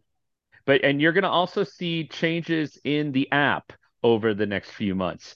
You're going to see things added like a call transfer, Mhm. where instead of you having to hang up because the agent is at the end of their shift and you have to get another agent, you're going to be able to see Oh, the good. ability of the agent to be able to transfer your call to another agent. That's going to happen, and it's going to happen sooner rather than later. You're going to see more features added. Well, right now, in fact, last week, we just put in the ability for you to change your payment in the IRA app, the new IRA Explorer app. So you can now change your payment plan. You can change your credit card information. That was a feature that we had in the IRA Legacy that wasn't available until about a week ago. So now it's back. You're going to see more of that. You're going to see more features added, and you're going to see AI at some point too. So. Good. Well, that's great. And so you're telling me when I travel between Maryland and Indiana and I go into Ohio, I'll be able to use IRA at various places? You'll have to sign. Yeah, I mean, they're going to Or do I be. have to sign in there? You're going to have to sign up with Accessible Ohio. That's Oh, okay. the organization that runs it. Yes. Oh, okay. Well, thank you, Yeah. Everett. I think you're the guy. Anna, we really Thank you, Cindy. appreciate you. Okay, bye. Have a good one. Bye. Thank you, Cindy. Everett, is Connecticut still online with IRA? Connecticut is not any longer. That partnership ended. It was mainly through transportation on Connecticut, but I don't know. It was ended before I came on, but my understanding is it's not active any longer. All right. Sheila, who's up next? I want to say this might be Margie, but 916 ending in 505. Could you please unmute? You're right, Sheila. All You're right. right. Hi, Margie. Welcome back Hi, to great Sunday show. Edition, I've been Margie. listening on Alexa, and I want to say a couple things. I'm a former employee of the Department of Veterans Affairs, and I believe that the VA still provides IRA for all blind vets that choose to use it free of charge. I don't know what their time limit is, but the vet has to be blind. I also want to say about advocacy. We worked with the Sacramento International Airport, and I'll never forget the first call when Tiffany Manosh brought up IRA. And she's an NFB gal that our chapters work closely together. And anyway, I remember the gentleman saying, we can't do it, it's a single source. And I say, thank God I was on that call. Because I introduced myself. I said, my name's Margie Donovan. I'm a retiree from the Department of Veterans Affairs. And you absolutely can do a single source contract. I said, in the VA, we do it all the time. I can't remember the number of the form because I'm still dealing with a concussion, but I gave him the form number that he had to fill out to justify it. And then what happened is the airport manager took over because we weren't happy with this man. This man is still on, but in no time did we get IRA in the Sacramento airport once the airport manager took over. And not only that, Tiffany organized a group of blind and visually impaired people to go meet with the airport officials and show them how AIRA helps us. I use AIRA. I don't travel a lot, but I use AIRA during the holidays. When my sweetie and he's sighted, got to our gate, and I wanted to go get us some coffee, and he says, "Are you sure?" I said, "I'm perfectly sure. I can deal with this." And I'll tell you, I was absolutely thrilled to not have to say, "RC, will you go get the coffee? I don't know where it is." It was incredible. It was empowering. And I really encourage everyone listening or everyone who might listen to the podcast, one member of the blindness community can absolutely make a change. You go to wherever you need to go to, wherever you want AIRA, you show them how it works, and people don't have a clue. They don't have a clue, and they say, "Well, we have meet and assist," but we all know meet and assist take forever, and we might miss some flights. And this frees up their meet and assist to help people in wheelchairs that really need to be helped. Thank you. Thank you, Margie. Thank you. All right, Sheila, who's up next? We don't have any other hands at this time. Oh, wait a minute. Yeah, we do. Of course, every time I say that. 816 ending in 606. You can unmute. Hello? Hello. Oh, wait, I wasn't sure because that wasn't exactly my number. But anyway, I am 816. But what I was wondering, I missed the first part of this, so it could have been covered. But I've used AIRA for about a year now, and I was very happy to be able to use that. I got the blind shell, and so then I was able to start using AIRA, and it really helped, especially over the holidays. But a few months ago, Janine was on a program, and she was saying that sometimes when people call in, they can't get an agent or whatever. And when she said that, I had not had that problem. But over these last few months, I have. And I was just wondering, I mean, if they need to hire more agents or they need to make a bigger profit to hire more agents, or if it's being addressed, or what the problem is. That's a great question, and we've noticed that some ourselves. I've noticed it even my experience. Our goal is to try to get every call answered under 20 seconds. Now, we know we haven't met that goal over the last couple of months. We have done a bit of a change to how the agents are scheduled. And that has caused some agents to leave because they didn't like the scheduling that we had put in place for them. But we believe that it's a growing pain that we have to go through in order to eventually meet the service delivery needs that we have. So we have hired on more agents. So we know that the times are getting better. And we hope that you'll start to see that if you haven't seen it already. But I do recognize that right after the conventions, during the month of August and a little bit beginning of September, there definitely was a problem there. We had brought on a lot of agents to cover for the conventions, and then we had to adjust the schedules. We lost some agents, and so it kind of was this a wave type of thing, and we got back on track. And I think you're going to see better times and us meet that goal of under 20 seconds if we can do it. You're going to see that happen more often over the next few months. Yeah, because like for doing things I need help with around the house, it's not a huge deal usually. I mean, I can call back later in the day or something and get somebody. But when I have little mobility problems, it would not be a good idea if I tried to get some help and I couldn't get any help. So that's why I was wondering. I agree. I was going to the Salt Lake Airport the other day, and I normally will get AIRA ready in the car right before I get dropped off, and so it's ready to go when I step out of the vehicle, and it didn't pick up right away, and so I had to figure out how to go on my own to find the front door of the airport. And right when I got into the airport door, heading The towards crawl the picked up. escalator. The agent picked up, and I was like, oh, and I stuck with him the rest of the way. But yeah, but it definitely, those types of things, it happens to all of us. But it's something I know that we are working on making better all the time. Okay, thank you. Thank you. I truly believe our community is plagued with a higher percentage of Murphy's Law. Yeah. And I say this because when I want to do, when I need a little help with mail or, a task that I don't need done right now, I seem to never have to wait. But when I am in a subway station or looking for the bus stop, those will be the times that I'm like waiting for a minute and a half. And in Miami, it's hot. So, each minute and a half counts. No doubt. No doubt. Sheila, do we have any more hands? No, sir. Oh, Margie. There goes Margie. Yes, ma'am. Go ahead. Margie. Hi again. Couple of comments that I'd like some answer, a suggestion, and I want to first talk about new agents.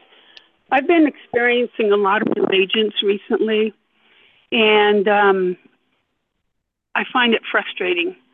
They're not clear how to tell us where to aim the camera, and so it takes longer. And I don't know what you guys do when you do your onboarding, but it'd be really helpful if you guys do some agent calls and teach them that. And I'm not assuming you don't. I just have found it frustrating. The other thing, this is near and dear to my heart. The one day and the only day I used AIRA to travel, I have a front carrying case for it, was the day of my concussion. What I did wrong, this was an AIRA. And I told the agent I've never used it for travel before. And I was going to Sally's Beauty, which is beyond Walmart. I had to go past Walmart. And when I stepped on the curb, she said, "You're in front of Walmart." I then thinking, oh, I should put the phone to my left so she could read the stores that I go by, that I'm going by. And that's when I ran into the grocery cart return, and the rest I don't need to talk about. I sustained a pretty severe concussion. I think, and again, I'm not blaming AIRA. I moved the phone. But having and mentioning to her, it would have been nice, not knowing, if the agent had said, always keep the phone in front of you when you're traveling. If that had happened, I would not be in the position I am now. And I would like you just to address the kind of things that agents are allowed to say. Thank you, Margie. Yeah, thank you, Margie. And I'm really sorry that happened to you, and I hope you recover quickly. I will say that agents are definitely allowed to say where you should aim the camera. And I know that agents are instructed on that when they're going under training. We don't throw agents out there immediately. They go through an extensive training where they're learning from other agents, and they even will sometimes will have a new agent do some training with a seasoned explorer who's been using AIRA for lots of different things. We'll have them do training together so that way they can I've done that cut with their an yeah, agent. you have. Yeah, Yeah, there you I go. have. Yeah, so that definitely is something we try to do. Agents can definitely tell you whether the light is green or the light is red or something like that. Now, the agent will not tell you it's safe to cross because Of course that's not. your responsibility to be able to do that. But the agent can definitely tell you those informations. The agent can definitely tell you, I'm only getting the left side of what you're pointing the camera at. Can you adjust the camera? And I've had many agents tell me that I need to adjust the camera. I have been wearing a no bounce pouch that I bought that I have the phone in that sometimes I've had to adjust because it got a little off kilter. So you definitely the agents should be telling you that, and I'm sorry in that situation it didn't. I will urge please when you have time, the feedback options, we've definitely worked on that on the app, and so it's much easier to provide feedback. And you don't have to do it right away. You could go back and provide the feedback later. So, when you're in a place where you have time to do the feedback, please go and do that for us. Please give us that feedback. We do have people that read those every feedback that you leave. We have people that read them. We definitely use those feedbacks in our trainings, in our discussions with agents. So, please continue to do that. If you haven't done it, please do so. If I can jump in there too. Sure, go ahead. Can I go back to June 10th and do that? Or is Yes, that you too can. late? You sure can. No, Okay. you can go back through your history under the app under I think it's usage. There's a history, and you can open that up, a call history, and you can open that up, and you can go through all of your sessions within the last couple of months, and you can find that. Wonderful. Thank Yep. you, Everett. Appreciate you. Sure. Thank you, Margie. Janine Anthony, and you I, have 10 minutes. how many more hands do we have? None. Okay. Janine and I, and Troy and I too, multiple times on Sunday Edition have talked about, getting ready to make your IRA call. And steps that you can do to maximize it. And one of the times a similar question was asked, and I loved Janine's answer. Janine said the agents can tell you everything your eyes would show you. They can't give you opinions, especially for traveling.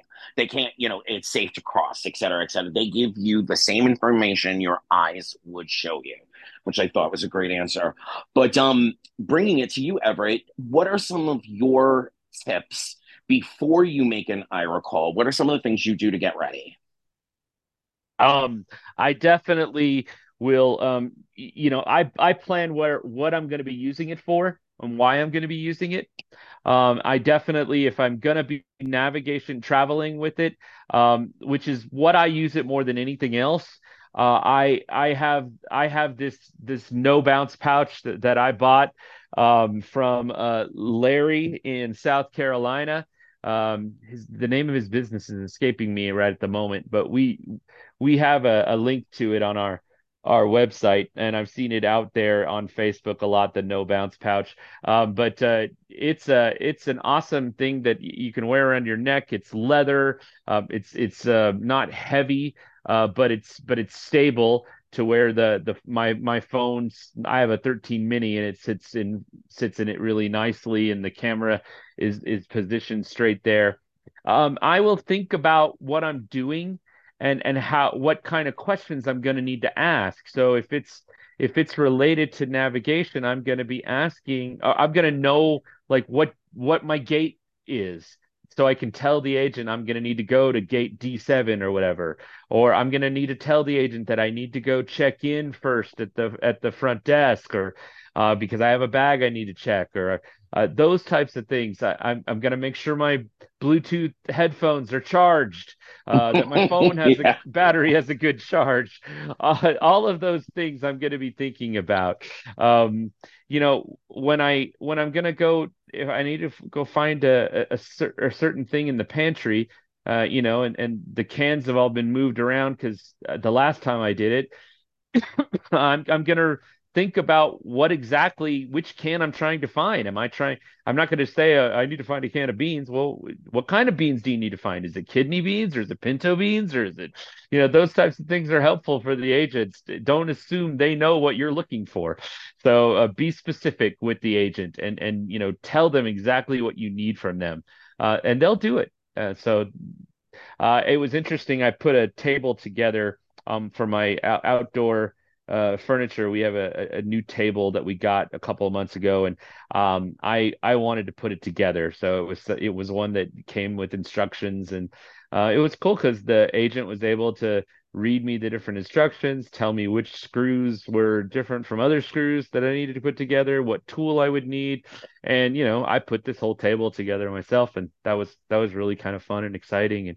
But I needed to be specific exactly what I needed the agent to tell me, so I could make sure I put that table together correctly. And I find the message to call feature really, really helpful. Oh Um, yeah. any good examples from when you've used the message and agent feature? I have used the message to call, like, if I've had to do a few presentations on Zoom, and so I've used that ahead of time where I'm said I'm going to be on this presentation. I need you to be able to read this document, but I'm not going to be able to converse with you while the call's going Uh-huh. on because I'm in the middle of a presentation. And so, but I need you to be able to read to me the share screen and tell me what's going on. So I've used that, and that's been extremely helpful for me.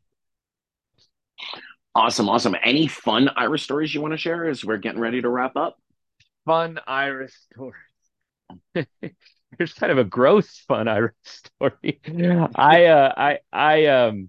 We were doing some yard work, and my wife saw a dead mouse.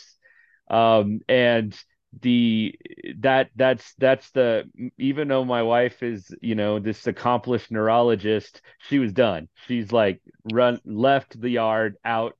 So I knew I needed to find this mouse and get it out because I have a dog and I don't want my dog to find the mouse and or anything like that. Yeah. So yeah, so that was I had an agent come on, and I told her ahead of time, this is going to be kind of gross, and this is going to be, I wanted to make sure you're okay with this, and I told her exactly what I needed done before I ever aimed the camera or anything. And she's like, oh, I've had to help a blind person do this before. So and that was really cool, so I was able to find the dead mouse and get rid of it, and it was cool because I don't know if I'd have found it without, a sighted assistant in that visual interpreting at that point. So I also dropped Absolutely. a lit cigar one time, Anthony, on my deck, and I had to Oh, find that before I started a fire, and an yeah. agent helped me find that. So that's a fun Irish story too. So Yeah, we yeah. now have three dogs in our household, and during, Florida has very aggressive rain. And so Hmm. during an aggressive rain, they will not go out Oh into the yeah. grass. Oh So, yeah. once in a while, I've got to do the lanai scoop up thing, and I always start to call up with, "I'm so sorry. I am so sorry, but this is not going to be a fun one. Yeah. I need to You find a know, couple of piles." you want to know the God, number one request of IRA Explorers? yeah, please. Finding poop. That's the Is it number really? one. The number one request of IRA Explorers is finding dog poop and cleaning it Then up. I Yes. am not gonna feel bad anymore. Once in a You blue moon shouldn't. at convention, it happens too, because he Yeah. will. My personal guide dog will not go in the relief areas. About 2.5 feet before it, he sits down, and I could drag, I could beg, I could cry. He's not doing it. Yeah. All right, Yep. Everett. Thank you so much for spending time with us today. Do you want to share some contact information? And why don't you refresh folks on the AIRA website, the AIRA Access Cast, and whatever, sell. You Give us got it. places to go look and sell. You got it. So IRA.io, AIRA, nah, AIRA.io is our website. So you can find out information there. If you go to look us up in the App Store or the Android Google Play Store, the app is called IRA Explorer. So we used to have a different app that was just called IRA. It was called our legacy app. It doesn't exist anymore. You won't find it in the App Store, but you do need to put in IRA. If you put in just IRA, there are a lot of entities and apps that use AIRA. So it's helpful if you could put AIRA EXP for Explorer, and that will come up a lot quicker for you. So you could find the app and download it there. IRA Access is an awesome podcast that Janine hosts. So that you can find also at our website at ira.io. You join our Facebook Explorers page. So it's IRA Explorers is the Facebook page. We want you to join it. We want you to give your comments. We do look at that feedback. I'm on there all the time. Janine's on there all the time. We're looking at it. We may not answer everything just because sometimes people can get pretty vocal, and we pick and choose what and how we're going to answer it. But we read everything, and we definitely are talking about it. behind in our Slack channels at AIRA. So know that your voice is being heard. So if we don't respond right away, or if we haven't responded on Facebook, we are looking at it, we are reading it. You can also, we have an AIRA listserv through Google that you can join. So on Gmail, there's an AIRA listserv you can find there. And again, my contact information. So my name is spelled a little funny. Everette is spelled Everette. I got an extra E at the end. So it's Everette at AIRA.io is my email address, and you can send me an email there. I'm going to tell you my mobile phone number because it's plastered everywhere on NFB. And so I know it's out there anyway. So my mobile number is 801-631-8108. You can send me a text or you can try to give me a call. I may not answer right away, but I'll definitely return your phone call. So, that's how you can get a hold of me. Thank you, Anthony. And thank you, ACB community, for having me. Thank you so much. Again, next week, the show will be Florida Vision Tech, answering all of your tech hardware questions. I'll be back 2 weeks with Tim and Cheryl and religion and disability conversation. Have a great week, everyone. Sheila and Herbie, thank you so much for behind the scenes. And Bryn will be back with us next week as well. Everett, thank you so much. Have a great week, everyone. Thank you. Bye.